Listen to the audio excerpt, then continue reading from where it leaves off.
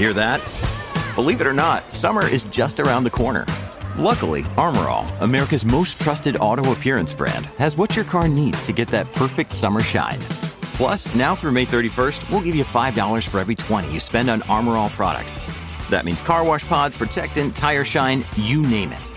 Find out how to get your $5 rebate at armorall.com. Armor All, less work, more clean. Terms apply.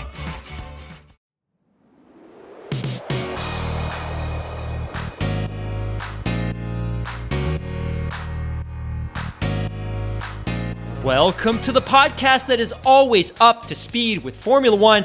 I'm Mark Hamilton. Joining me as always is my co-host, my colleague, dare I say my friend, Mr. Mark Daly. It is Friday, January 14th, and we're now weeks away from getting to see the new cars, the 2022 revisions, the new formula. So much deliciousness as the new season approaches. But in the meantime, we've got this ugly hangover from 2021 that just does not seem to go away. But before we get to that, my friend, how the heck are you doing? I'm doing really good. My mind is absolutely totally blown. It feels like only yesterday I was wearing my ugly Christmas sweater, and boom, here we are. It's the middle of January. It's just like, where the hell did the time go? But like you say, we are now just weeks away from the car launches for the 2022 season. And unfortunately, or maybe fortunately, depending on your point of view, I'm assuming the ugly hangover that you're referring to from 2021 is not the ongoing saga that is the COVID-19 pandemic. I assume you're talking about that other stuff that just won't go away either. So we'll get to it in a second. But how are you doing? You seem to be in a bit of a dark corner tonight. You're looking a little bit mysterious, I must say.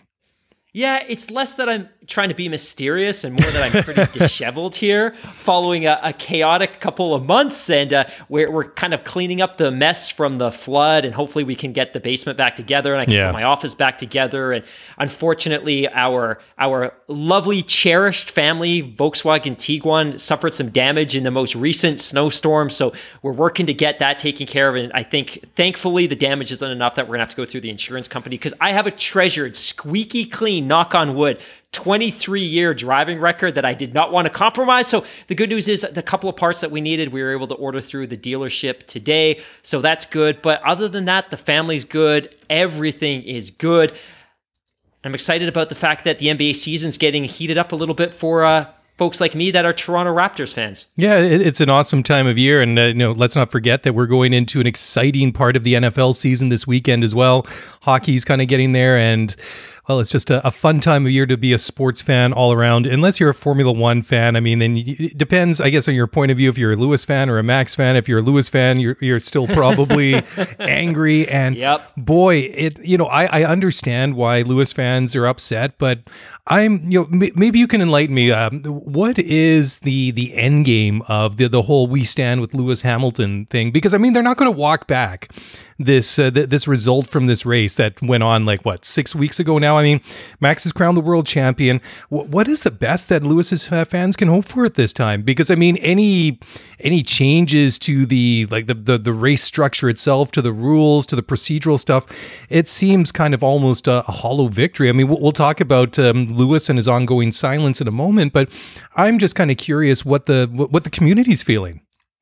I think that's a really great question. And to be totally honest, I sympathize with the frustration. And let's be clear that everyone in the Formula One community, including Red Bull fans and including Max Verstappen's fans, should all be equally as frustrated due to the outcome of that race and the sequence of events that led to that outcome. But I'm not ultimately clear either. And to me, I'm a big fan of Team LH, and obviously I'm one of the biggest Lewis Hamilton fans in the world, although I think my love for Formula One certainly supersedes my passion or love for any individual driver. Mm-hmm. But I think as a Formula One fan, if I compartmentalize my love for Lewis Hamilton and put that in a box, I just look at the outcome of the race. And I am absolutely not somebody who subscribes to or believes that there's a grand master conspiracy here. I'm strongly of the mindset that this was a human error. I think Michael Masi was suffering under a gravity of weight and stress that none of us could probably ever experience or relate to. But I agree with your question or your point that no outcome here is going to be what the Team LH audience wants, which I think is that the title is going to be reversed, or that the title is going to be stripped from Max, or that Lewis is going to be awarded the title. And knowing that never would Liberty or the FIA ultimately concede to mismanagement of the race that resulted in that illegitimate title that had to be reversed, I don't know what the expectation is. Is it that they're simply out, I'm not arguing that it's just Team LH, but those that are so vocal about this, is it that they're out for blood, or is it that we as a community simply want an acknowledgement of the fact that the race was in fact mismanaged, and that there was an error, and that there are going to be some structural changes that will ultimately ensure that we don't experience something like this again? And you make a great point that on December 15th, the FIA acknowledged that there was going to be an investigation, and simultaneously they acknowledged that the circumstances surrounding the outcome of the race were tarnishing, quote unquote, tarnishing the championship.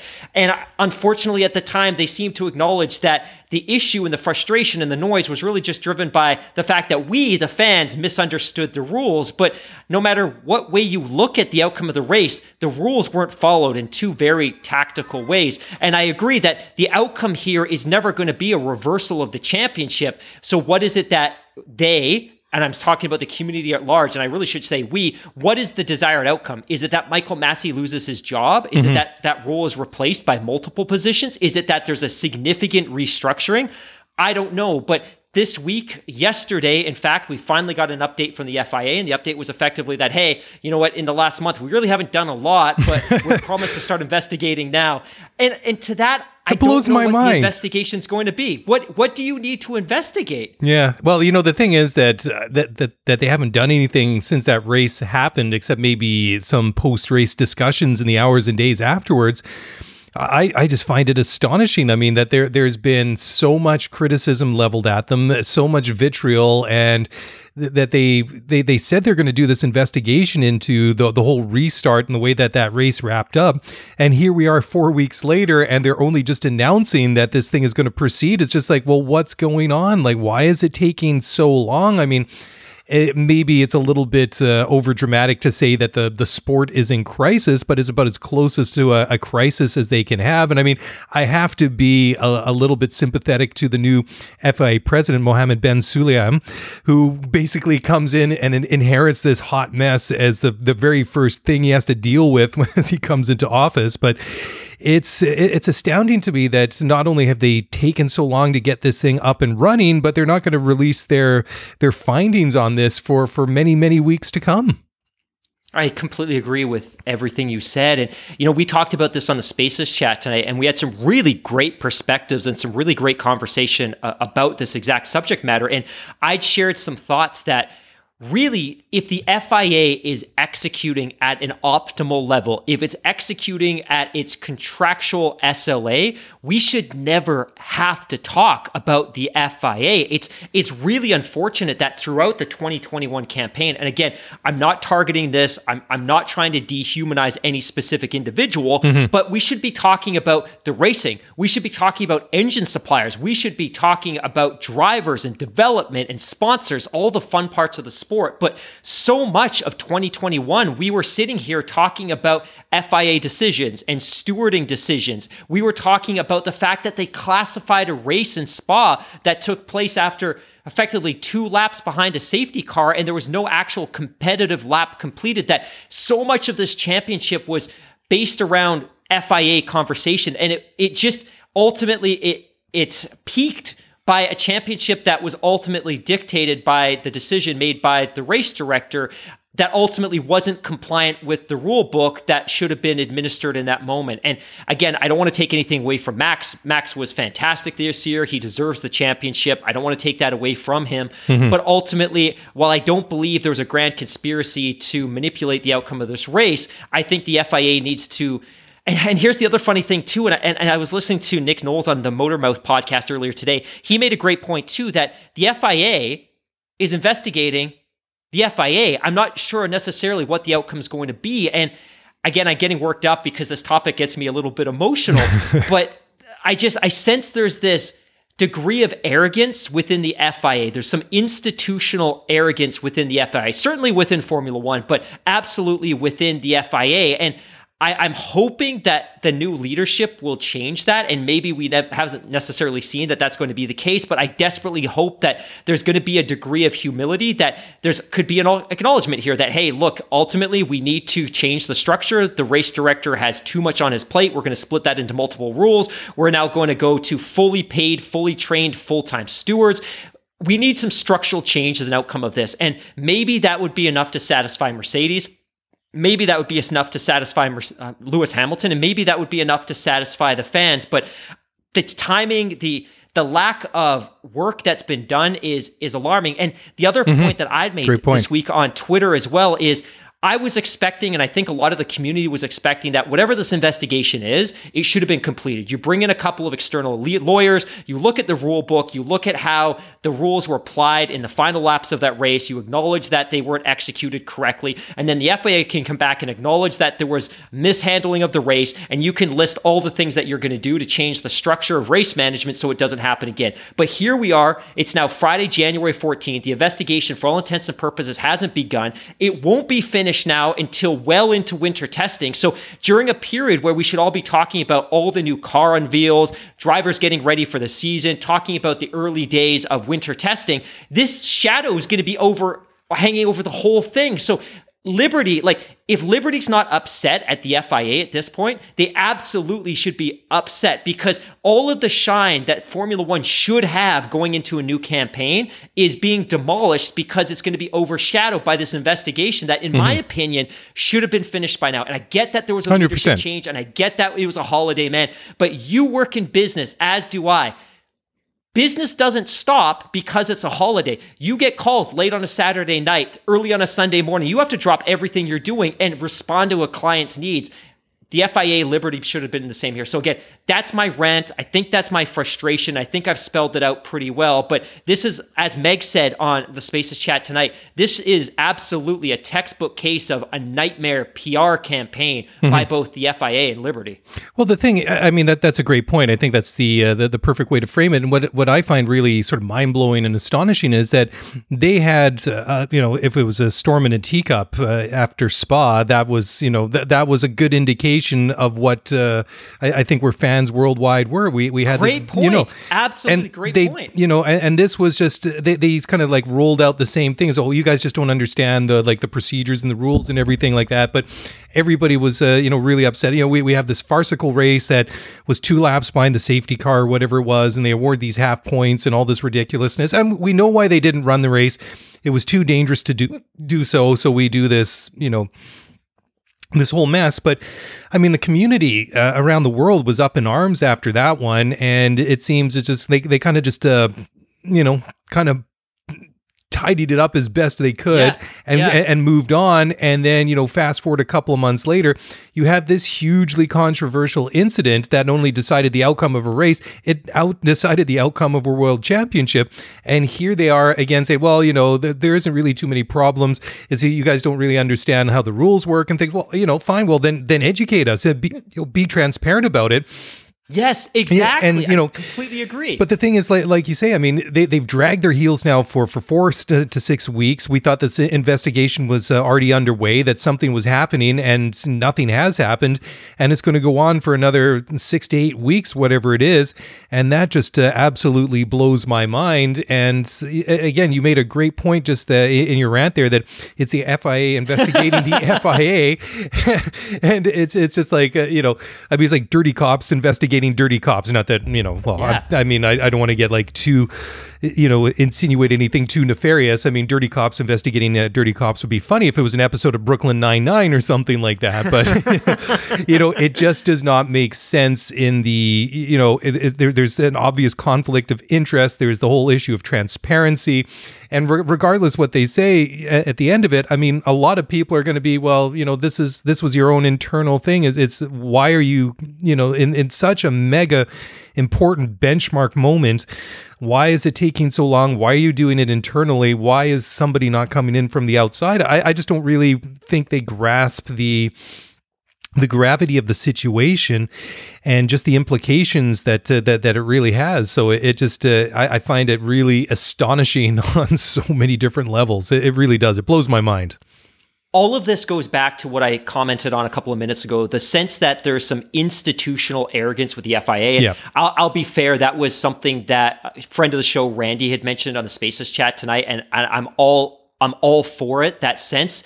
And the sense is almost that the FIA and Liberty acknowledged that there were some frustrated, angry fans in the days and hours and minutes immediately following the outcome of that race. And there's this arrogance that, hey, we can just ignore this because it's going to go away. And we can ignore it because it's just the fans. We can ignore it because it's an angry grassroots movement and they're going to get over it and they're going to move past it, to your point, just like they did with Spa. And this is where the second layer to all of this is. And Nick Knowles on the Motormouth podcast today teed it up perfectly, that the entire Formula One media institution for the past 4 weeks has been silent, absolutely silent. So you've got the community of F1 enthusiasts and fans absolutely at arms, furious, frustrated, angry. There are people canceling their F1 TV Pro apps, and there's people that are questioning the legitimacy of this as a true championship. Is this a championship or is this a pantomime?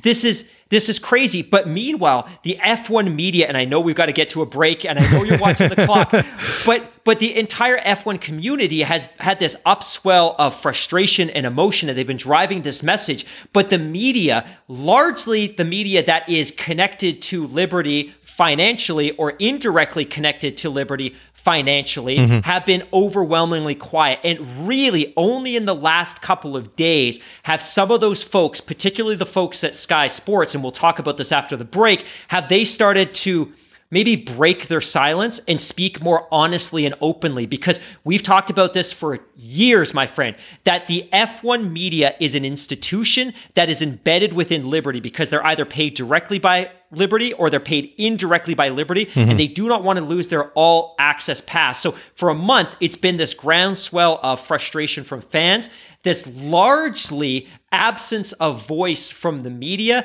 and then the FIA and Liberty have been on radio silence until today, where they acknowledge, like, yeah, we're going to start working on this thing soon, because maybe they finally acknowledge that they run out of steam or something. Frustration isn't going anywhere. Yeah, maybe that's what it's going to take. Anyways, we'll keep talking about this happy subject in just a moment after we take a short break for a word from our sponsors. Sorry, everyone. All good. Don't go away. We'll be right back. Passion, drive, and patience. The formula for winning championships is also what keeps your ride or die alive. eBay Motors has everything you need to maintain your vehicle and level it up to peak performance. Superchargers, roof racks, exhaust kits, LED headlights, and more. Whether you're into speed, power, or style, eBay Motors has you covered. With over 122 million parts for your number one ride or die, you'll always find exactly what you're looking for. And with eBay Guaranteed Fit, your part is guaranteed to fit your ride every time or your money back. Because with eBay Motors, you're burning rubber, not cash. With all the parts you need at the prices you want, it's easy to make your car the MVP and bring home huge wins.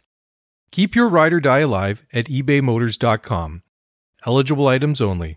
Exclusions apply. All right, well, welcome back to the show. And if you were looking for more discussion on Abu Dhabi Gate, Safety Car Gate, whatever you want to call it, Safety Car? Safety Car. I'm just starting to lose control of my pronunciation here. But yeah, Mark, I really don't know what to do with this one. From here, like I say, I'm astonished it's taken this long for them to get going. But, the thing that I find interesting is that Lewis is now kind of on the fence as to whether or not he wants to come back. And there's a lot of different stories out there. I know that Alain Prost, the former world champion, multiple world champion, said that Lewis has as many reasons to go as he does to stay. But, I know Lewis is upset. I know that Mercedes is upset, but I mean, Lewis has always been so good with his fans, and I just can't for the life of me see Lewis walking away now, just knowing that he has the support of so many people, and the fact that Lewis is just such a competitor. I mean, it would have to be like one shocking bombshell of a report or something, which we know it's not going to be. But I just really struggle to see Lewis walking away, even if he's disillusioned. I think he's probably doing the right thing, taking some space and time away, take his off season, do his training, whatever he needs to do. But this is one I'm having a lot of, I'm struggling to reconcile this one. Yeah, I agree. And I think we should probably reflect back on and acknowledge the absolute grace with which Lewis accepted defeat at Abu Dhabi, and the fact that he celebrated and he acknowledged Max, and I think that was great to see. But since that time, he's vanished. For somebody that has typically been so active and visible on social media, he has gone off the face of the planet. And Andrew Benson from the BBC, and I'll give him credit as well, he's dropped a couple of really great pieces in the course of the last week that are really hitting at the heart of the FIA and Liberty. But he'd written an article that indicated that, hey, Lewis is waiting until the outcome of the report. He is not going to resurface on social media in a paddock until the FIA has released this report. And I think this goes back to your initial question off the top, is what could Mercedes be looking for in this report that's going to break his silence? Is it going to be a major structural change? And then he can come back knowing that, hey, the FIA has openly acknowledged that race was mismanaged and they've instituted some sufficient changes. I'm not sure necessarily what he's waiting to see, but if they come back and there's no acknowledgement, or if there's only minor acknowledgement, what does he do at that point? For the longest time, and I think you and I talked about this off the air, like, let's be honest, he's got a 2-year deal right now. He's signed through the end of 2023, although we know he could opt out and walk away to any time, and Mercedes would give him the most expensive watch known to man. But he's due to make $50 million in each of the next 2 seasons, so $100 million combined, not including all the money that he would make directly or indirectly from sponsors. Like, he could potentially walk away from $150 million. And I think there was a point where I believed that would be too much for him. But somebody had made a comment to me the other day about the fact that you got to look at it through Lewis's perspective. Like, I live, and I shouldn't be acknowledging this on the air, but we have a beautiful home and a new car, and we have a warm bed and food in the fridge, but we also live paycheck to paycheck. And if I lost my job and I had no income for a month, we're in big trouble. Sure. Lewis doesn't have to work, and his grandchildren's would never have to work, because if he and his family manage the money that he's already earned, he has financial security for generations to come. That $100 million, while that is exceptionally rich for us, that may mean nothing to Lewis, because he could also earn significant amounts of money doing other things. Maybe this is opportunity while he's young to compete in some other motorsports discipline, or to pursue music or acting. There's other things he could do. But having said all of that, I agree with you completely in the sense that I don't think, regardless of the outcome of the investigation, unless the investigation is appallingly pro-FIA and doesn't pin any acknowledgement of blame on the FIA or Michael Massey or the stewards, I think he's going to come back, because I don't think he's somebody to walk away from a challenge. And I don't think that this is how he necessarily wants for his career to end, that he's at his absolute peak. Despite the fact that he didn't win a championship this year, he's at his absolute peak, and he's on the cusp of winning number 8. And I think the legions and millions of Lewis fans around the world would be devastated. And while he owes nothing to them, I don't think he's going to leave them high and dry. But I'm not Lewis. I can't speak for him, but I just, unless the outcome of that investigation is exceedingly pro-FIA and acknowledges little to no blame, I think he's going to be back. Yeah, that's a great point. And, it's kind of going back to what you were saying just now about those some of these articles written by the BBC's Andrew Benson. I'm looking at one of them right now, and there's a picture of Lewis and Max talking after Abu Dhabi, and the looks on their faces really say it all. I mean, Lewis just looks completely deflated.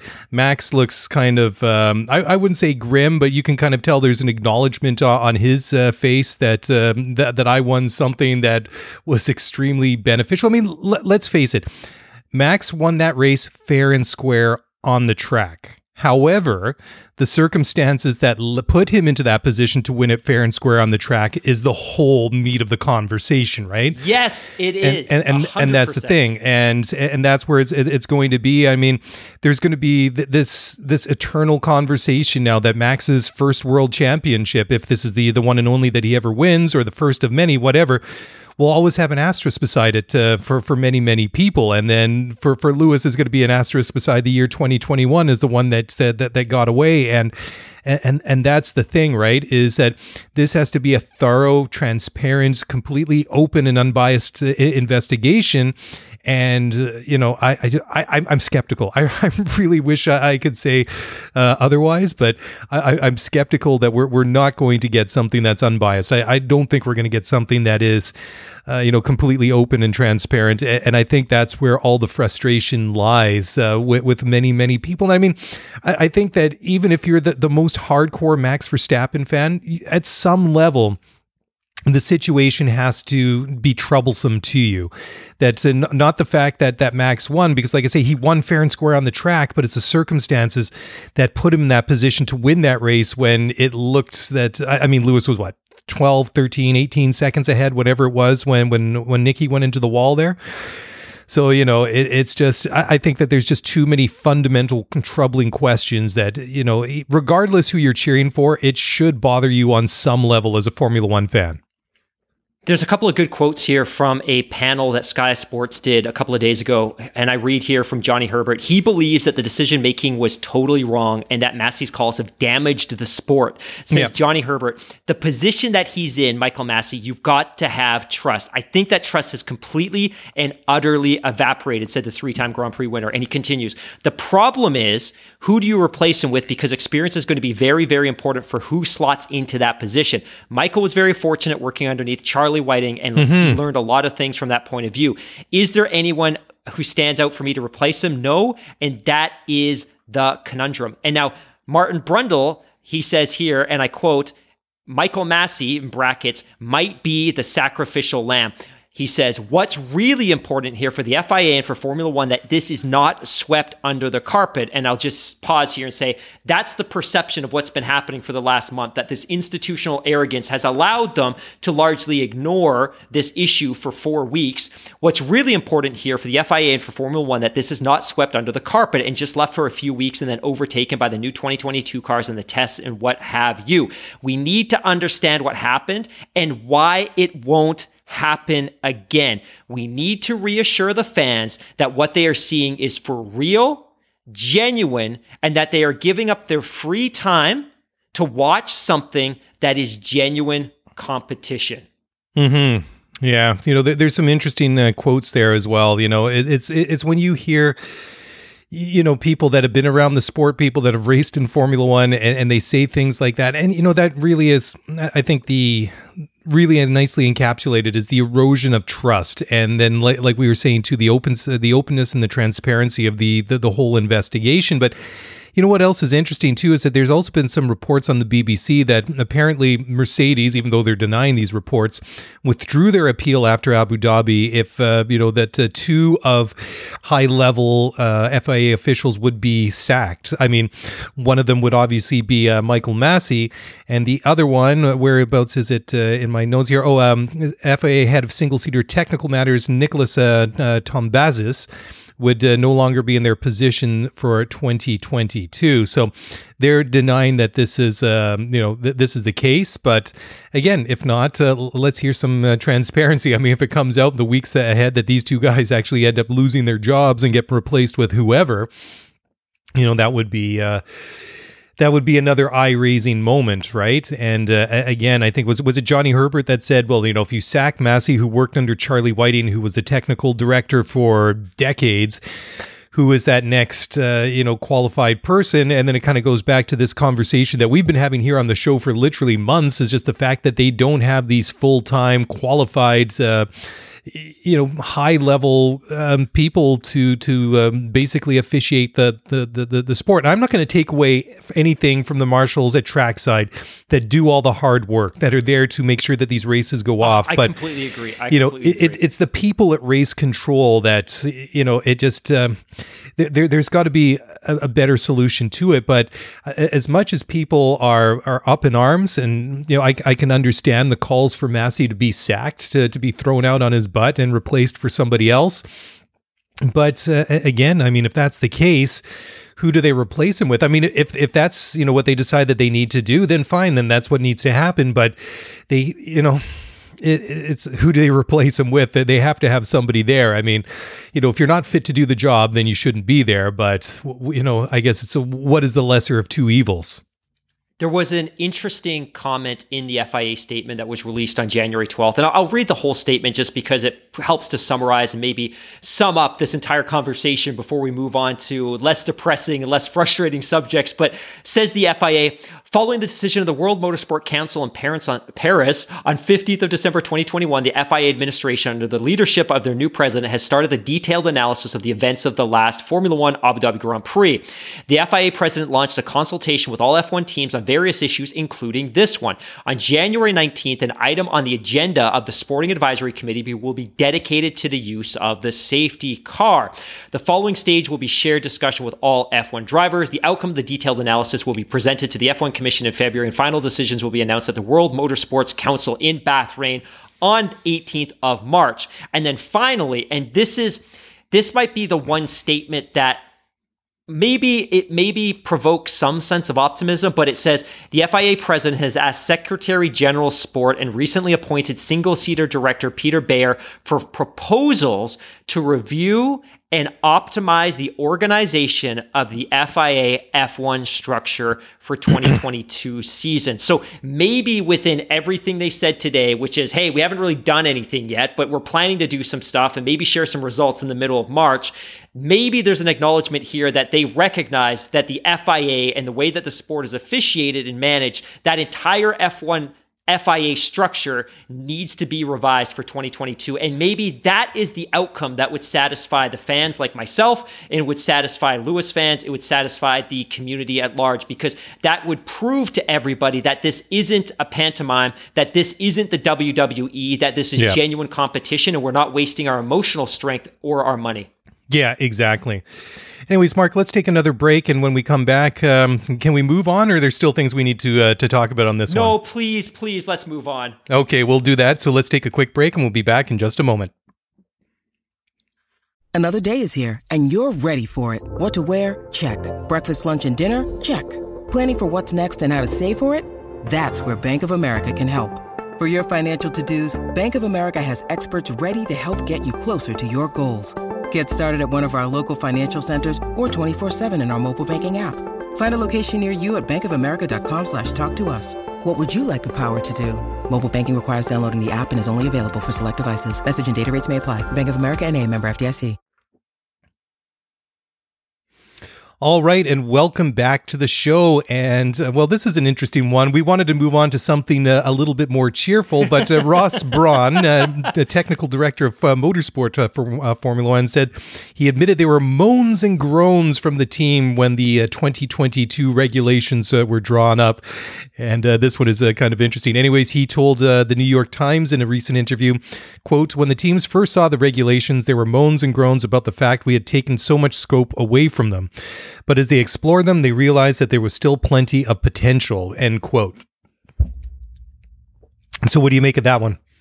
Yeah, so it's funny because there was actually, I think, trying to remember, was it Deckelspotter? I think it was Deckelspotter on Twitter, but they had acknowledged earlier this week that going forward from 2022 onwards, all of the teams in Formula One are going to use spec tires, which means that all of the teams will be required to buy that part, sorry, not tires, all of the teams will be required to buy spec wheels from BBS. That BBS, like Pirelli, BBS will be the official wheel supplier for Formula One. And that got me thinking, boy, it's crazy that we lived in a world until a month ago where the teams weren't required to use spec wheels. Like, we talk about Formula One being this really lavish, rich series, and one of the things that drives a distinction between Formula One and, say, Indy is that it's a highly, highly technical series, and teams, designers, engineers have massive scope and massive creative license when it comes to designing parts for the cars. The formula, as you could say, has been very loose and loosely defined by design, because we wanted to see as much innovation as possible.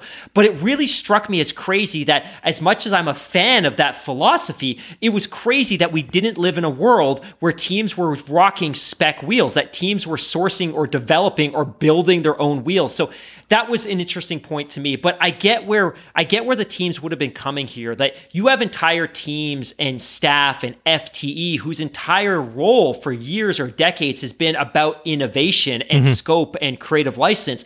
And you took a lot of that away from teams. And I think the teams and the staff were probably very, very worried about what that would mean for them. Again, F1's not a spec series. It's far from it. It's nowhere near where Indy is in terms of spec parts usage and standardization, etc. Yep. But I think what the teams discovered quite quickly was that, maybe there's more scope here and maybe there's more room for creative license than we expected. And I think as they started working these cars and getting them into the simulator and getting them into the wind tunnel, they realized that, hey, we have more room to innovate here than maybe we expected. And that's the real fascinating thing is that you have all these 10 unique teams in Formula One. They've got this brand new slate of rules and regulations to work with, and that's the big question. I mean, I think that it was maybe emphasized even more last summer when Liberty had that prototype launch. When was it? Was back in the middle of the summer, I think it was. This is potentially what a 2022 Formula One car can look like. And I couldn't help but thinking, is this what a Mercedes is going to look like? Is this what a Ferrari is going to look like? Is this going to be what a Red Bull looks like in 2022? And if so, or if not, if the Mercedes looks different, is the Red Bull going to look different from the Mercedes? So I think it's going to be very, very interesting to see how they come to their own, I guess, final design through their own interpretation of the regulations for 2022. Because, I mean, there are so many principles and fundamentals that are just the same in aerodynamics and mechanics and all the cool things that go into designing a Formula One car. And it'll just be interesting to see how they apply these new rules and just the basic fundamentals and see how the cars, how similar or dissimilar they look. I'd heard a comment or a statement on the Shift F1 podcast a couple of years ago, and it talked about the fact that in Formula One, the engineers and the designers can come to wildly different conclusions. So we have to design a front wing, but if you have three teams and a really, really generous formula, they could come to wildly different conclusions about what that wing's going to look like. In the new world, they won't have as much freedom. So the conclusions that these individual designers and teams and engineers will come to conclusions that are closer to each other than we've seen before. And I think that's where maybe the frustration or the friction or the unhappiness was originally. But I have a question for you because you brought up that demo car that F1 that Liberty had trotted out to a lot of races starting probably mid-season last year. I think they had it at Austin and I think most of the races after that.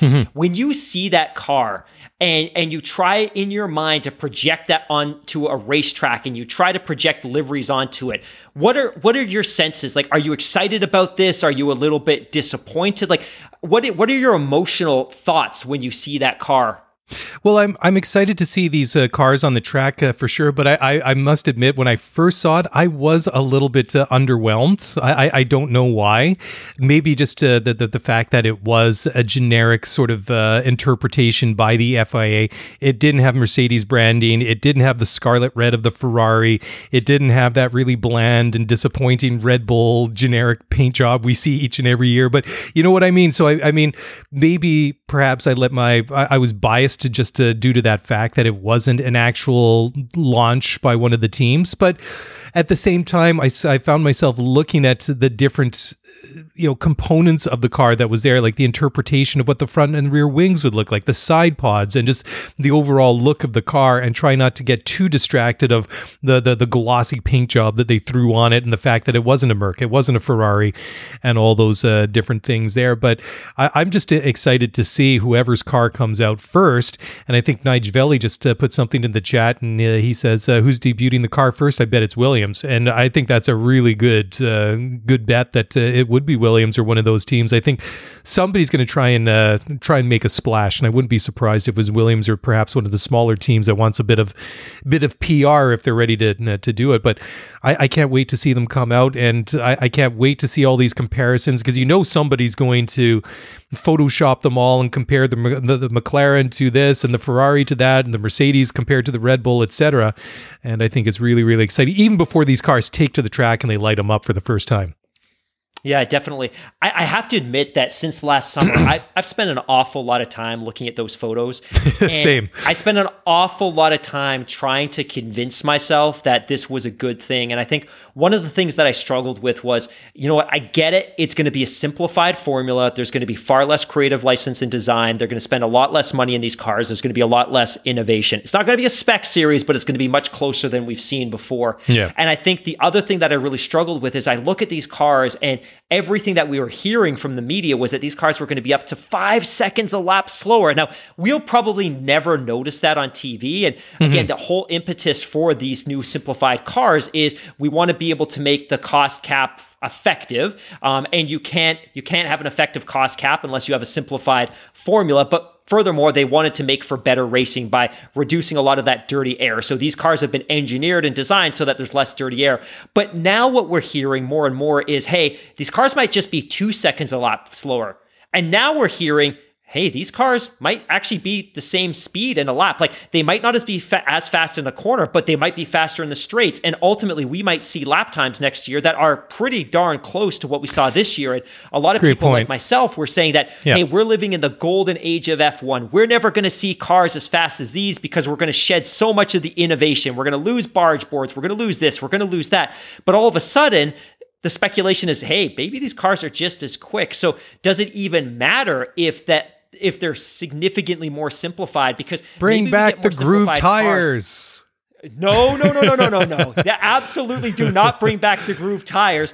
But maybe it's okay because if the cars are going to be as fast as they were, or even just close to as fast as they were, and there is some competitive balance because teams can operate on more of an even playing field, and I hate to be super cliche, but maybe that's an okay thing. And just to go back to those groove tires, the groove tires were an effort once by the FIA because the cars were getting too fast in the corners. So the FIA, to try to slow them down, introduced mandatory use of groove tires because it reduced the contact patch on the road. So the teams, they took advantage of the fact that there was really loose aero formula, and they created the most crazy aero designs you can ever imagine to overcome the lack of mechanical grip on the tires. And of course, then the FIA is like, well, this kind of blew up in our face. Let's go back to slick tires and simplify the aero regs. But I'm more excited now than I was before, and I just cannot wait to see these cars in the flesh.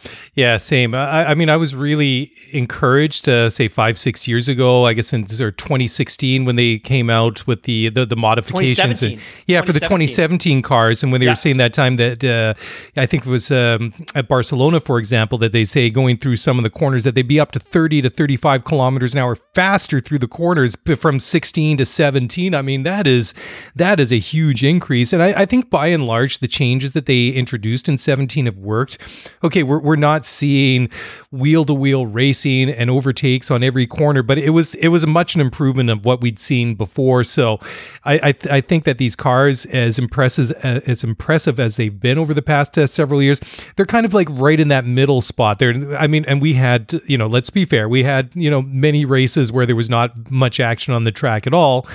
But I don't think they were a complete failure. But I mean, when it comes to the competitive racing either, but it really does have everybody, I think, excited to see the prospect of closer racing and more overtakes. And Pratik in the live chat says, the new regs is about closer racing, so we'll hold out the opinion. But if that goal is not achieved until 2025, then we'll have to question the new regulations. And yeah, I totally agree. I mean, if it doesn't pan out and it shows that they have to make some modifications to that and they tweak it and it's still not working, then it'll be a big question. Well, you spent all this time and money at this working group to come up with a better formula, and the racing isn't as close as anybody expected or wanted. Now, where does that lie? Is it in the regulations that was put out, or is it just an interpretation by the teams? But then, if you have 10 Formula One teams and they all come up in the same basic end point, then I think you'd be pointing some finger at the people that issued the regulations. But let's hope that we don't get there, right? Yeah, 100%. I just want to be clear as well that 2025, I think what he means by that is the new engines coming in, which, that the new engine formula isn't about competitive balance, right? It's going to be a simplified engine formula because, of course, we're going to shed the MGU-H and there's going to be increased electrification, but that's less about competitive balance. The aero design is all about competitive balance. So I wouldn't expect to see increased competitive balance because of the introduction of the new power unit. In fact, we could see a year in 2022 where it's awfully lopsided again, simply because it could take some time for these teams to figure out the aero regulations. One team might get it right. But the other comment as well is, I think the real sign that the aero regs are working is when the Formula One body drops DRS. Like DRS was a tool that was introduced pre-hybrid era to make up for the fact that the cars created too much dirty air. It's a trick. It's a gimmick. Let's be completely honest. And I think the sign that the new aero regs work is that they don't need that trick. They don't need that gimmick. And there was a lot of questions about, hey, are we going to carry it over to 2022? And I think Ross Brawn had commented that, hey, we don't know yet what the aero regs are going to result in. We don't know what the product's going to be. We're going to keep DRS for a little bit longer just to make sure that we can dial in these aero regs. And hey, they might have to tweak the design. They might have to tweak the formula a little bit going into 2023, because maybe what we end up with is something that's not as competitive as we expected it to be. And let's be honest, this is not the first time Formula One has introduced entirely new aero regs to increase competitive balance and to increase overtaking. That is the entire storybook, the entire history book of Formula One over the last 20 years, is finding ways to reduce dirty air. It's been their holy grail. Yeah, exactly right. Yep. I mean, they've tried many times to varying amounts of success or failure.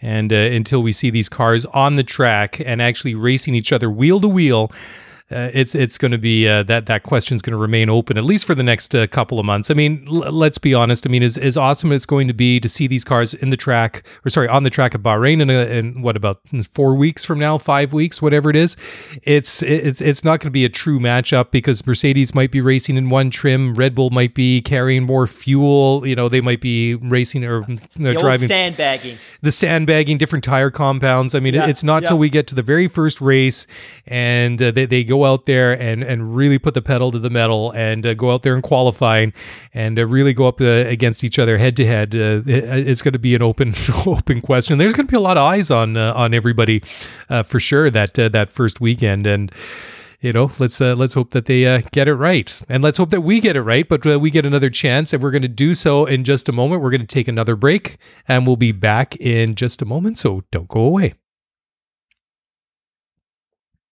When you need mealtime inspiration, it's worth shopping Kroger, where you'll find over 30,000 mouth-watering choices that excite your inner foodie. And no matter what tasty choice you make, you'll enjoy our everyday low prices, plus extra ways to save, like digital coupons worth over $600 each week. You can also save up to $1 off per gallon at the pump with fuel points. More savings and more inspiring flavors make shopping Kroger worth it every time. Kroger, fresh for everyone. Fuel restrictions apply. All right. Well, welcome back to the program, guys. And it's, Friday. Happy Friday. Happy weekend. It's the week has gone so fast, man. I just can't believe it. Like I was saying at the top of the show, I can't believe we're already in the middle of January. Wow. Another weekend. But hey, you know, that old song, was it Everybody's Working for the Weekend? It sure feels like that. And Friday, definitely one of the best days of the week. Not a big fan of Monday, obviously. Tuesday to me, man, Tuesday's a glorified Monday. You know, you're only one day closer to the weekend. I mean, Wednesday, yeah, sure, hump day, right? It's all downhill after Wednesday, but Tuesday, Monday, definitely not a fan. And oh wow, look at all the subs that are dropping as I go on about this. Anyways, let's dial the interest back in. So Audi says that they want to cause a surprise with what they do in motorsport without getting without giving away any more clues about a possible entry into F1.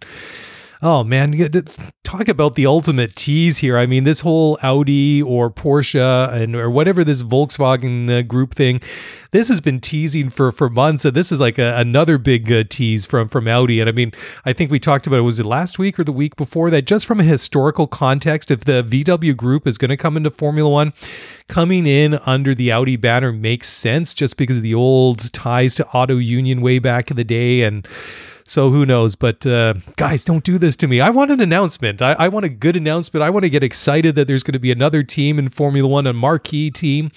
But whatever they're doing, they're not tipping their hand just yet. So they're obviously very good poker players at Audi HQ. that they're not. Well, I don't know. Do we call their bluff? I'm a terrible poker player, so maybe not. Oh, for much of the back half of last year, so much of what we talked about was initially, what if? Do they come in? And it wasn't even a more granular tactical conversation about what it would look like. It was more just, hey, what could we do to get them to come in? What does Liberty need to do? What does the FIA need to do to entice them to come in?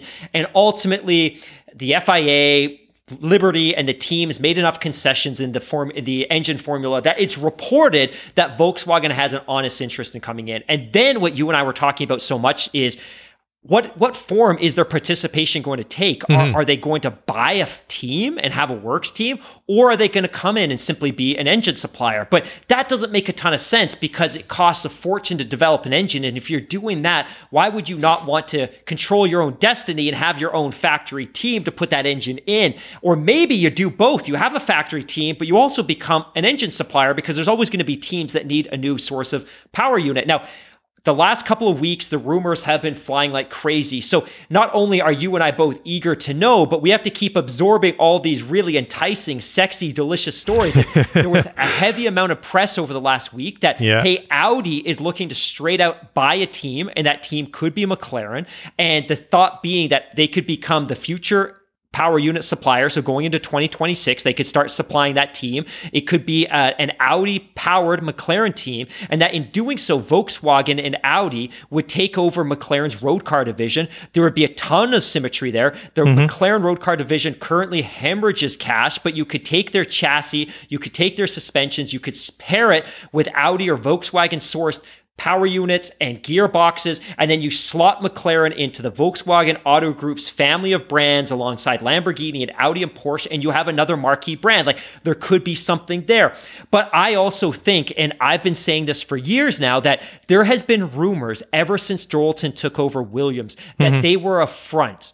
And I had always taken from that they were a front for an individual. Now, one of my friends and a listener of the show had sent me a message the other day saying, hey, wouldn't it make a lot of sense for Volkswagen to buy Williams? And my thought being like, hey, never has the Williams Mercedes relationship been worse. I don't think it's in a great place, especially as Williams was unwilling to take on Nick DeVries and ultimately chose to take on Alex Albon. And increasingly under Dorilton, Williams has been trying to position itself as being truly autonomous and truly independent. And again, this is purely speculation, but it's fun, and we're not being paid to do this, so we can speculate as much as we want. But the speculation being, well, what if Dorilton was a front for the Volkswagen Auto Group? They bought the team a couple of years ago. They bought it dirt cheap, right before the cusp or the upswing of Formula One's financial fortunes, that maybe they bought the team thinking, hey,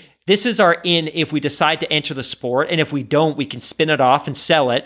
But maybe there's something there. So maybe it's McLaren, maybe it's Williams, maybe it's both. But Randy made a really great comment on the Spaces chat today that wouldn't it be great if Volkswagen bought the Williams team, made it their factory team, kept the branding, kept the heritage, pumped a ton of money into it, and made it this additional power. Like, we don't need Audi, we don't need Porsche, we don't need Volkswagen to pair with AlphaTauri and with Red Bull because they're already a financial powerhouse. But wouldn't it be great if a team like Williams could be imbued with some true financial stability and leadership? Yep. You mentioned this to me last week when we were talking about this, that don't forget about who's running the Williams team right now. It's Jos Capito, who has a decade of experience running the motorsports teams at Volkswagen. So it's almost like he was an implant in anticipation of this coming. So again, I don't know anything. You don't know anything. There's just tons of opportunities right now. We also know, and we talked about this last week, that the thought was that Red Bull was going to take over production and manufacturing of its own power units by next year.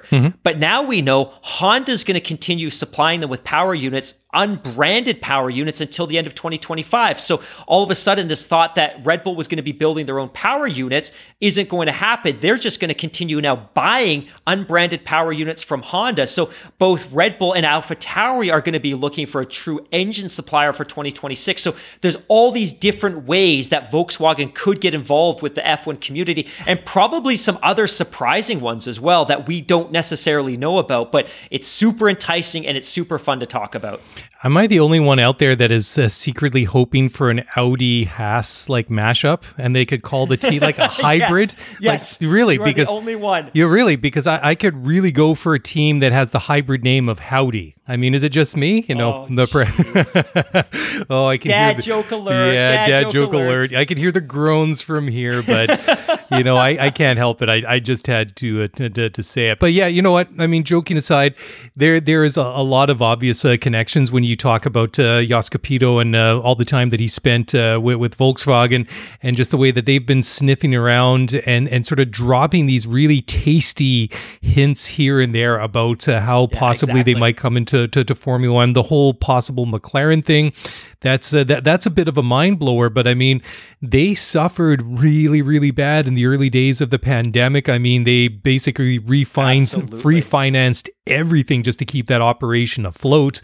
They sold their factory. They sold the factory. Yeah, right? I know that it's astonishing. So, that makes a lot of sense too, that perhaps that organization is ripe for the picking, or a merger, or being taken over and run by somebody else. I mean, whatever form it takes. I mean, there definitely are some potentials in Formula One, and I mean, perhaps they decide that none of those options are for them, and they just decide to come in as a brand new team and do their own thing. And I think that's what makes this story so juicy. I think that's what makes the story so much fun to talk about, because there are so many different angles to look at.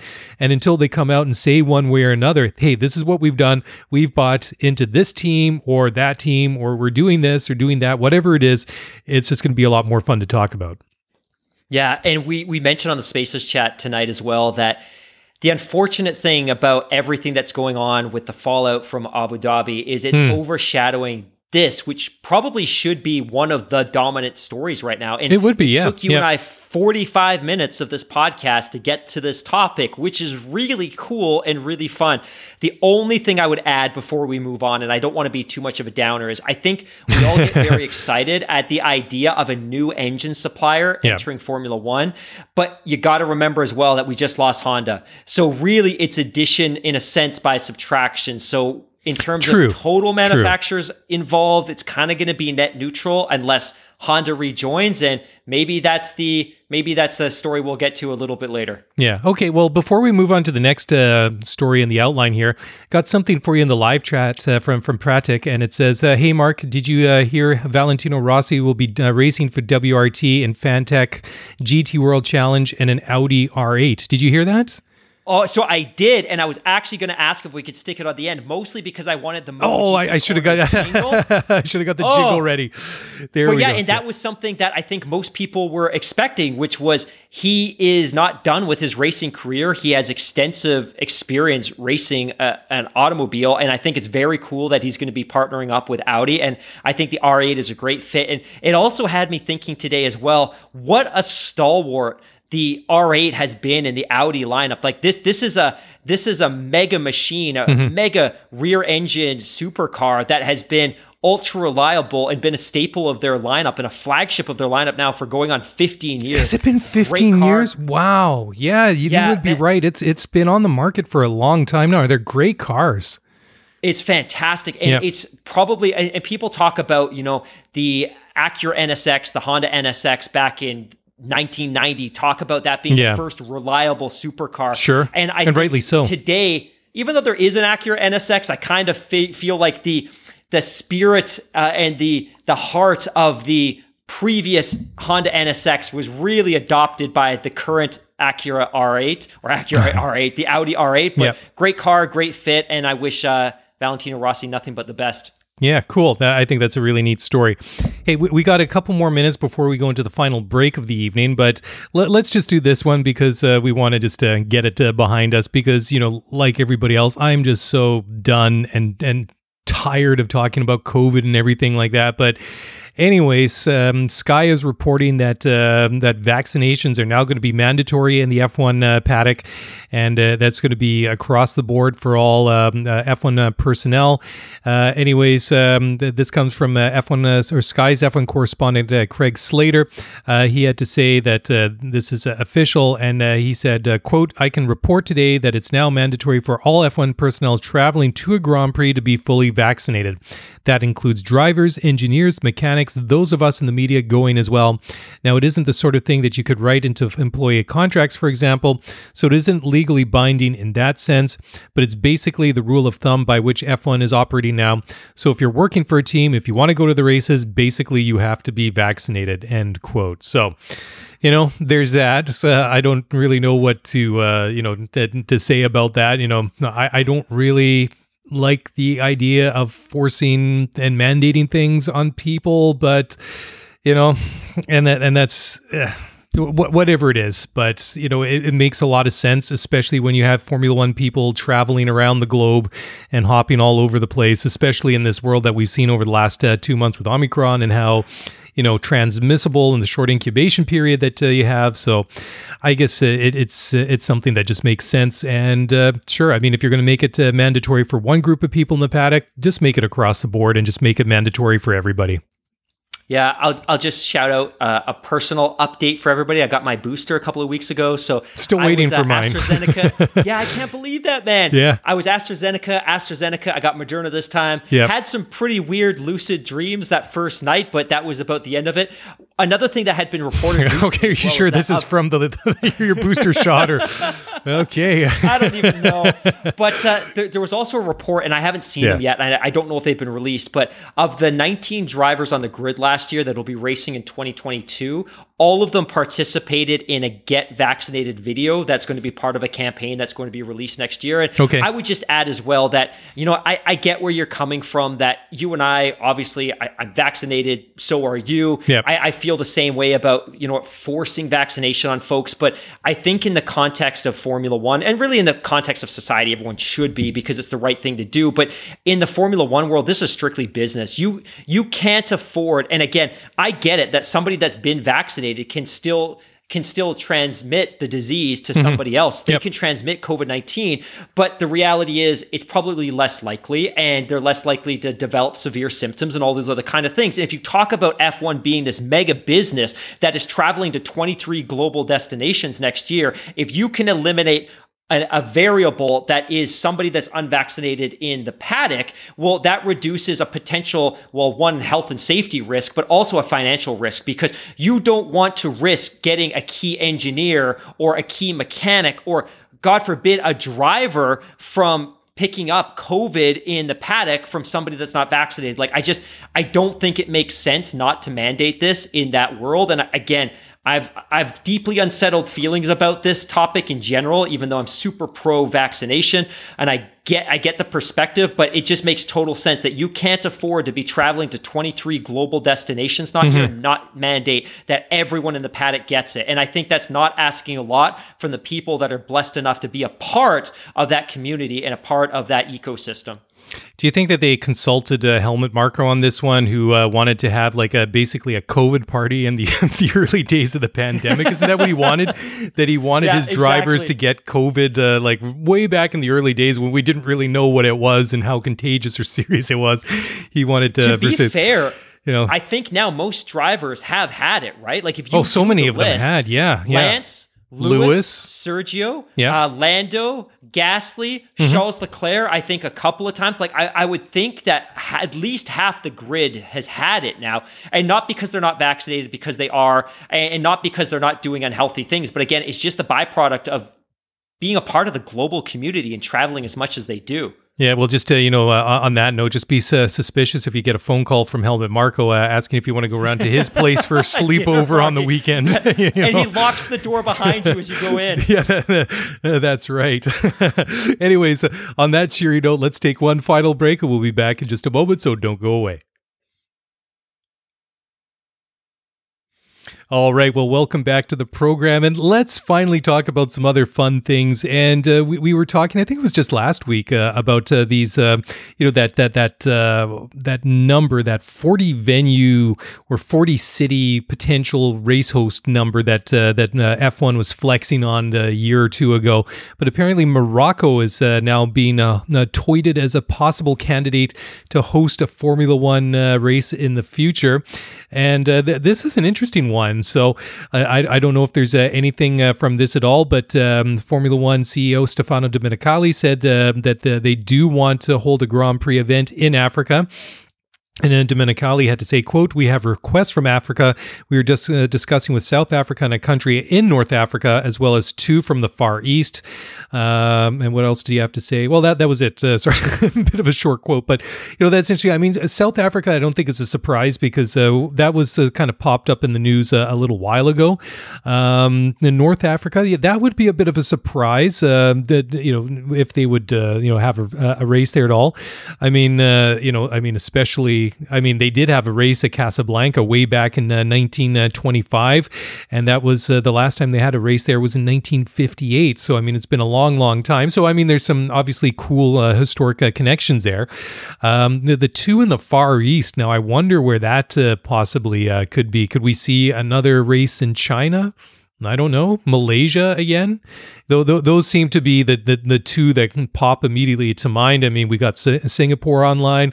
We've got Japan. I mean, Japan's been on the schedule for eons, and even Singapore's been a long-term staple on the F1 calendar. So I don't know. I mean, I'm just purely pulling things out of the air here, but I mean, another race in China and or Malaysia or perhaps somewhere else. I mean, those seem like the obvious ones, unless Vietnam is a thing again, because that was a bit of a disappointing one to lose. We were so close to Vietnam, and I don't think we have time to get into it now, but a political scandal in that country basically cost them the ability to host a race. But it is interesting to think about who these two other kind of East Asian destinations could be. It certainly wouldn't be another race in Japan. I think we'll all be thankful when we can get back to Japan. I think we'll be excited when we get back to Singapore, but Malaysia had a great track and we've seen some great races there. So maybe it's there. And to your point, maybe it's a separate race in the PRC because maybe they want to build on the excitement of having a Chinese driver in the series. But to get back to Morocco, would India count as Far East, or is that more, I mean, that's more like South Asia, right? I mean, there's so many candidates just in that general geographic region, right? And Korea, maybe we take another stab at Korea. Who knows, right? Morocco, by the way, and this was... Every week we take turns putting together the agenda for the show. And so this week I sourced this story, by the way, from the reputable MoroccoWorldNews.com website. And Wikipedia, for everybody listening at home, Wikipedia describes the country of Morocco as a unitary parliamentary semi-constitutional monarchy of 37.1 million people, and it is a developing country immediately due south of Spain across the ocean body. So it's an interesting country, and of course there's some sex appeal there. The expectation is that the race would be held at a new track at Casablanca. Pretty cool. But I think anytime a sport's getting a lot of love and is getting a lot of shine, there's always excitement and people that want to get involved. And we saw this with the NBA in the 90s when there was rapid expansion and everyone wanted an expansion team and everyone wanted an NFL expansion team and everyone wanted to be a Major League Baseball expansion team, and all these cities would line up and they'd say, hey, we're going to create a council or a committee and they're going to explore getting a stadium financing package together. So F1's got a lot of shine right now, and I think there's probably countless places that are lining up to sign a deal to bring Formula One there. I think I would obviously love to see Formula One return to South Africa for countless reasons, just because there's some heritage there, and I think it would be great for that country to have something like this now, especially if it could be made and put together in a way that doesn't detract from the economy and doesn't rely on a ton of taxpayer money and is maybe privately financed. I think it would be very cool to go back to South Africa. You know, somewhere in a deep, dark underground lair full of Bond villains that organize races in some of these dodgier locations around the globe are thinking, oh, you guys weren't too happy with some of the places we've been recently. Let's see how they react when we announce we're going to North Korea. But and by the way, It's not a cave network. It is a volcano. No, there we go. It is that is guarded by sharks with freaking laser beams attached to it. Let's just be very clear. You know, out of all the Bond-esque kind of villains, I would suspect that if anybody was running the evil Formula One empire, it would probably be somebody like Dr. Evil. Slightly evil and not completely competent either. So. Would Bernie be Dr. Evil's Mini-Me? Would Mini-Me be Bernie? Probably. Again, we are not paid directly or indirectly by Formula One, so we can have these and really we never will be valid after this. Dude, I think that opportunity's long past. It's long past. Anyways, let's go on to the next one. We briefly touched about on this a little bit earlier. I'm going to let you take this one because this is going back to the whole the whole ongoing and ever changing story about Honda and where they're going to be and how they're going to be involved in Formula One, because it seems to twist and turn, and it just it morphs all the time, and I'm not really too sure where it even stands nowadays. It's crazy. We almost need to go back to the McLaren days, and way back in the 80s and the early 90s, McLaren and Honda had a phenomenally successful relationship. Honda left the sport. They came back in the early 2000s. At one point prior to the global recession, they had two teams, and they ended up selling their B team and they ended up selling their A team, which became Brawn to Brawn. And of course, Ross Brawn sold that on to Mercedes, and it became the current Mercedes team, and they left the sport. And then they came back in 2015 to an ill-fated relationship with McLaren, and then they moved to Red Bull AlphaTauri, and that was enormously successful. But the board at Honda in Tokyo decided they wanted to exit the sport. And we all expected that they would be completely done and out of the sport by the beginning of 2023 when they'd stop supplying power units to Red Bull. But now all of a sudden, they're going to continue to build and supply Red Bull with power units right through 2025. And now Honda's motorsport boss, Masashi Yamamoto, believes the Japanese manufacturer could and will return to F1 at some point in the future. And this is an article that was written for F1.com by Lawrence Barretto, but he says, personally, I hope and expect Honda will come back to Formula One, he told F1.com. It depends on young people in Honda being passionate about motorsport and if they can convince senior management to come back. But history repeats, so I hope it can happen. And the article continues, Honda, who won 6 constructors and 5 drivers' championships with Williams and McLaren as an engine supplier in the 80s and 90s, have come an awfully long way since making a difficult return with McLaren in 2015. And I quote, they didn't get a podium until their 5th year, with Verstappen taking 3rd in the first race of the Red Bull and Honda partnership, but then went on to secure 17 race wins, 16 with Red Bull, 1 with AlphaTauri, and 3 seasons ending with Verstappen's world title win. So hope springs eternal. I think they're obviously a great pairing with Formula One. They have a really great legacy with the sport. It was hugely unfortunate that the board chose to leave. Now, we know as well that it was a hugely divisive issue within Honda, and it was an even split on the board with whether they should stay or whether they should go. Honda, a company that's pursuing a true, fully electrified fleet rapidly, obviously didn't see a fit with F1 that continues to lean into internal combustion engines and will continue to do so for some time. Obviously didn't feel it was a great fit, but I have to wonder that if that decision wasn't at the end of 2020, if it was in 2021 in September, October, in the throes of a World Drivers' Championship, would they have walked away? Because what blows my mind now is they will continue supplying power units to Red Bull without branding on the unit for the next 4 years. Now, they're going to be paid, so they're not giving these engines to Red Bull. Red Bull will be paying for these engines, as a customer should, but it's crazy that they will be providing power units for a team that presumably will be contending for championships without getting any of the marketing exposure or any of the marketing benefits. It's mind-boggling. You know what? I'll be completely honest. As soon as you talked about or mentioned the historical tie-in between Honda and McLaren back in the 1980s, I completely tuned you out for the rest of your little speech there, by and large, because, you know, every time I think back on that era, you know, I just think immediately about the McLaren MP4-4, which, you know, if you're new to Formula One, do yourself a favor, go search it up on YouTube, go and look at any of these classic Formula One races. If you've got access to the F1 TV Pro archives, go back and watch any races in 1988, because as far as I'm concerned, the McLaren MP4-4 is perfection. I think it's the most beautiful Formula One car ever designed. It was absolutely dominant on the track, and I have to give shout outs to the MP45 and the MP46. So this is their 88, 89, and 90 cars. Just absolutely beautiful, and that combination of McLaren with Honda power in the back, it was just absolutely it was phenomenal. It was absolutely fantastic. And a little bit of trivia: the MP for McLaren actually stands for Marlboro Project 4-4. You know, it's just like, how could you tell where Ron Dennis was getting his sponsorship from? But I mean, all that aside, I mean, those are just absolutely gorgeous cars, and when you hear those engines at the back of them, my God, just the scream of those turbo engines is just if that doesn't get you excited about Formula One, nothing ever will.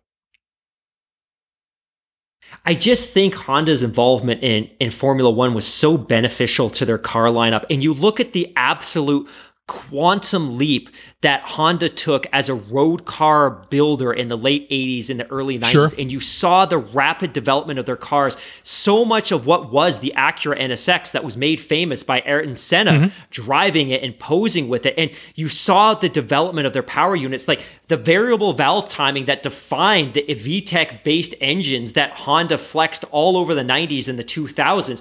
They were all derived from Formula One technology that no road car manufacturer maybe benefited more from their trickle-down approach to F1 technology development than Honda. So not to say that that's happening now or that it even needs to happen, but Formula One was hugely beneficial to Honda as a road car manufacturer. You look back to the early 80s, Honda wasn't held in the same regard that it is now. Its association with Formula One and Formula One championships really helped define and legitimize them as a road car builder. And then likewise, they took so much of the technology that was developed for those Formula One cars and applied it to their road cars. So again, I think you and I both want Honda to be involved, and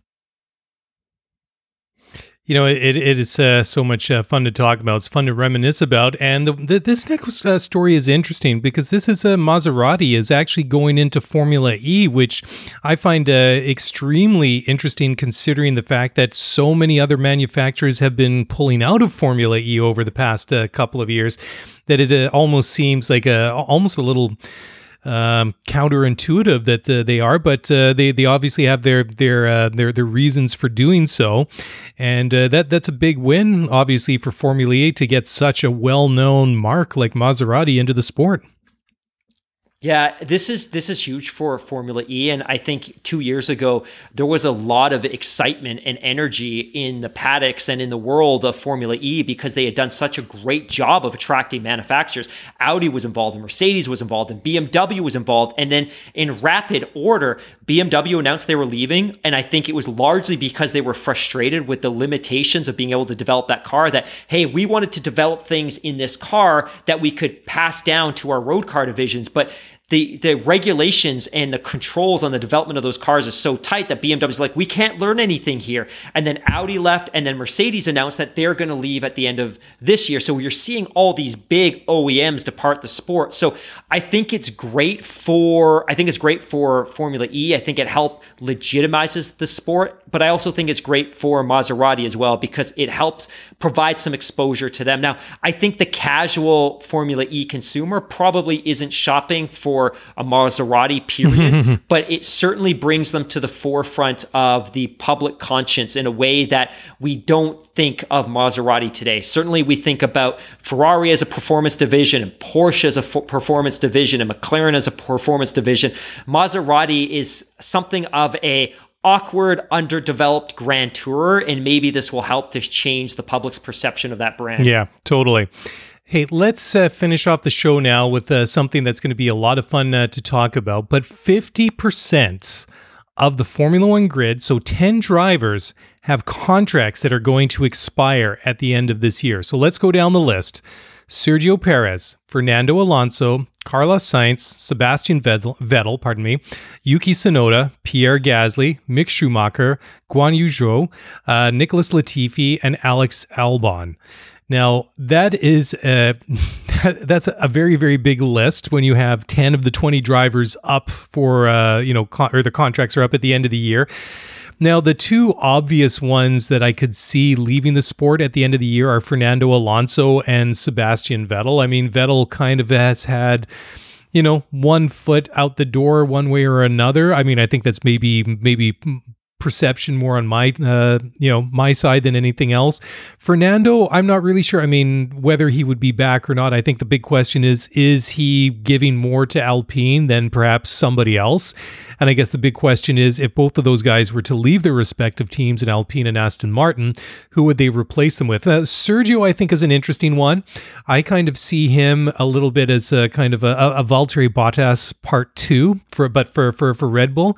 I think that he obviously had his challenges at Red Bull last year, but I think this year, having a year under his belt and the fact that everybody's going to be getting used to the new cars, I think if he has a good season, I could maybe see another year offered to him at the end of 2022.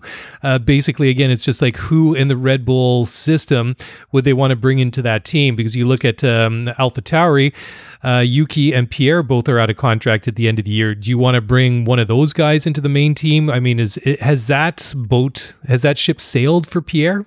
That's a great question. What do you think?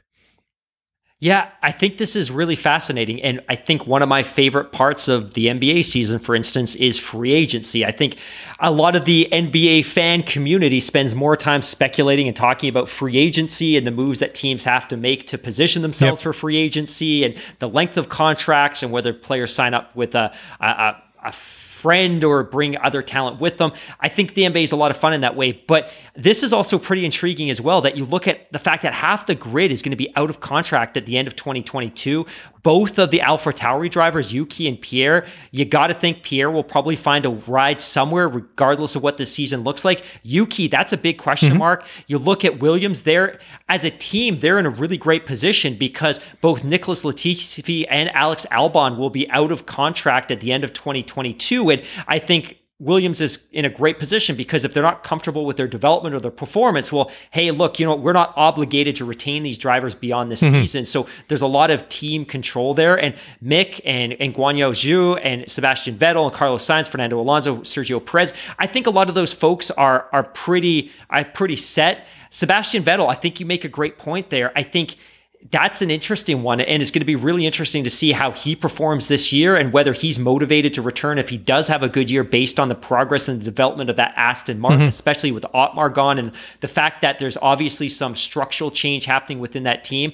Fernando, I heard an interview with him a couple of days ago. He's very clear that he has every objective of being in Formula One for at least 2 more years. So I wouldn't be surprised. Yeah. So I think Alpine, which is also in a bit of structural disarray, and they're going through their annual complete and total restructuring of the team.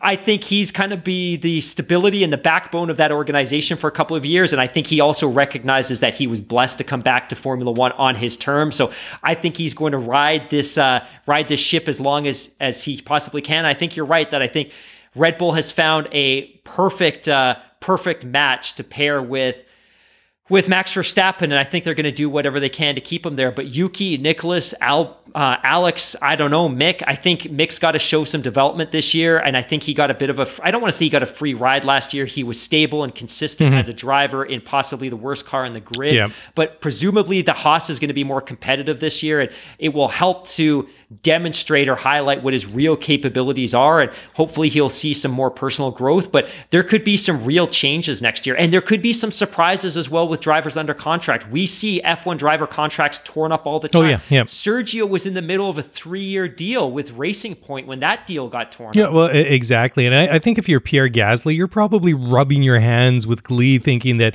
if my deal's up at the end of the year, that there's plenty of potential landing spots out there with some pretty good teams. I mean, let's just be honest. I mean, Carlos Sainz, unless he has a complete stinker of a season, I expect him to get another offer from Ferrari. I think he had a very, very solid year in 21.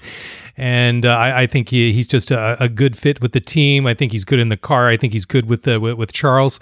But I can't help but thinking, if you're Pierre Gasly, I just can't help but think that getting out of that Red Bull organization just might be the boost that your career needs. Just to get those shackles off of you, make a clean break, and leave on your own terms and go somewhere else. I mean, who knows where that might be? But I mean, if say Vettel decides to call it a career and walk away, maybe Aston Martin's something that would be very attractive to Pierre. Maybe even Williams, if they can turn it around and they can make some more progress. I mean, there's certainly, I think, are some very, very intriguing storylines and some big moves that could happen this year. And of course, if Lewis decides to pull the pin and walk away, which would be an absolute bombshell, I mean, that could start a literal avalanche of driver moves, because every 19 other guys are going to want to get Lewis's car, and we could see some shockers there. And just depending what happened if he went there, or if Lewis was to leave, I mean, who knows what other repercussions it would have up and down the grid. All right. Well, what do you think, sir? Anything else that we want to talk about tonight? We got any tweets? We're doing good here. We're in a little bit under time. Yeah, I think we can give a couple of quick updates just in general. I wanted to announce that next Thursday, which I think would be the 21st of January, Matt Clark is going to join us for a Q&A session on Spaces at 8 p.m. Yep. I think 8 p.m. And that's actually January 20th, so 8 p.m. Eastern, 5... January 20th, thank you. 8 p.m. Pacific. Yeah, so... 8 p.m. Eastern, 5 p.m. Pacific. Thank you for the clarification, my friend. It's that time of night where I stop being able to tell the time. But yeah, Mac's going to join us. We're super excited about this. We're going to do a Q&A. So if you've ever wanted to interface with a open wheel driver that is on an IndyCar trajectory, this is a great opportunity. If you've heard our interview with him from a couple of weeks ago, you know he's an incredibly bright, articulate kid, super polite. We're going to be talking about everything from tire management to building a simulator for home use. We're super, super excited about that. It's going to be awesome. We've also got some great shows coming up. We're going to have Tim Hauraney on again soon. It's been quite a while, I think, since we've had him on the show. Talk to Matt Sakaris tonight. We're going to be bringing him on. He's obviously a favorite for those of you in Canada and the Pacific Northwest. He's going to be joining us again, probably February, as we get amped up for the season. And we also have our NASCAR show, which we hope to finally get into the books, although I think you and I both need to sit down and actually watch a NASCAR race so we can go into it with some perception of what's happening out there on the oval or triangle. I think it's an oval, a square. I'll watch Talladega Nights again this week, so I'm completely ready to go when we do the NASCAR run. Did you watch it? No, I haven't watched it in a long time, but I you watched it again not so long ago, right? Yeah. Yeah, I watched it in September, and it does not age particularly well. There is an awful... So it was... Don't get me wrong, it was funny, and I think it's a well-crafted movie. It's clearly big budget. But a lot of the humor probably should have stayed in 2006. Doesn't work in 2021. So there's all these movies that from my youth I really enjoyed, and when I go back and watch them, I'm just like, I'm a little uncomfortable. Like, we actually watched that with my wife and with our son's godmother, and I was so excited. You got to see this movie. It's so great. And I'm sitting there like sweating during some of the comedic scenes, because I'm like, this does not play well with a younger crowd in 2021. Just tell me you didn't sort of follow that up with the Sacha Baron Cohen marathon and followed up with like a doubleheader of the Borat movies, because you're probably never calling movie night ever again. My wife will have nothing to do with the Borat Yeah, movie. I'm sure. Anyways, on that, I guess this is a good time to sign off until our subsequent podcast episode next week. Well, I shouldn't make Borat jokes. I'm not particularly funny at the best of times, but anyways, thank you all very much for downloading and listening to the show. Thank you to all of you in the live chat on the YouTube live stream tonight. Appreciate you all hanging out, and of course, looking forward to the Spaces chat with Mac next week. That's going to be a lot of fun. Anyways, if you want to get in touch, by all means do so. Send us a tweet at ScuderiaF1Pod. Send us an email at ScuderiaF1Pod@gmail.com. We'll do an email and Twitter show very, very soon. But the mailbag is bursting at the seams, and that's it. On behalf of myself and Mr. H, have a great day, have a great weekend, have fun, take care, and we'll talk to you guys soon. Bye for now.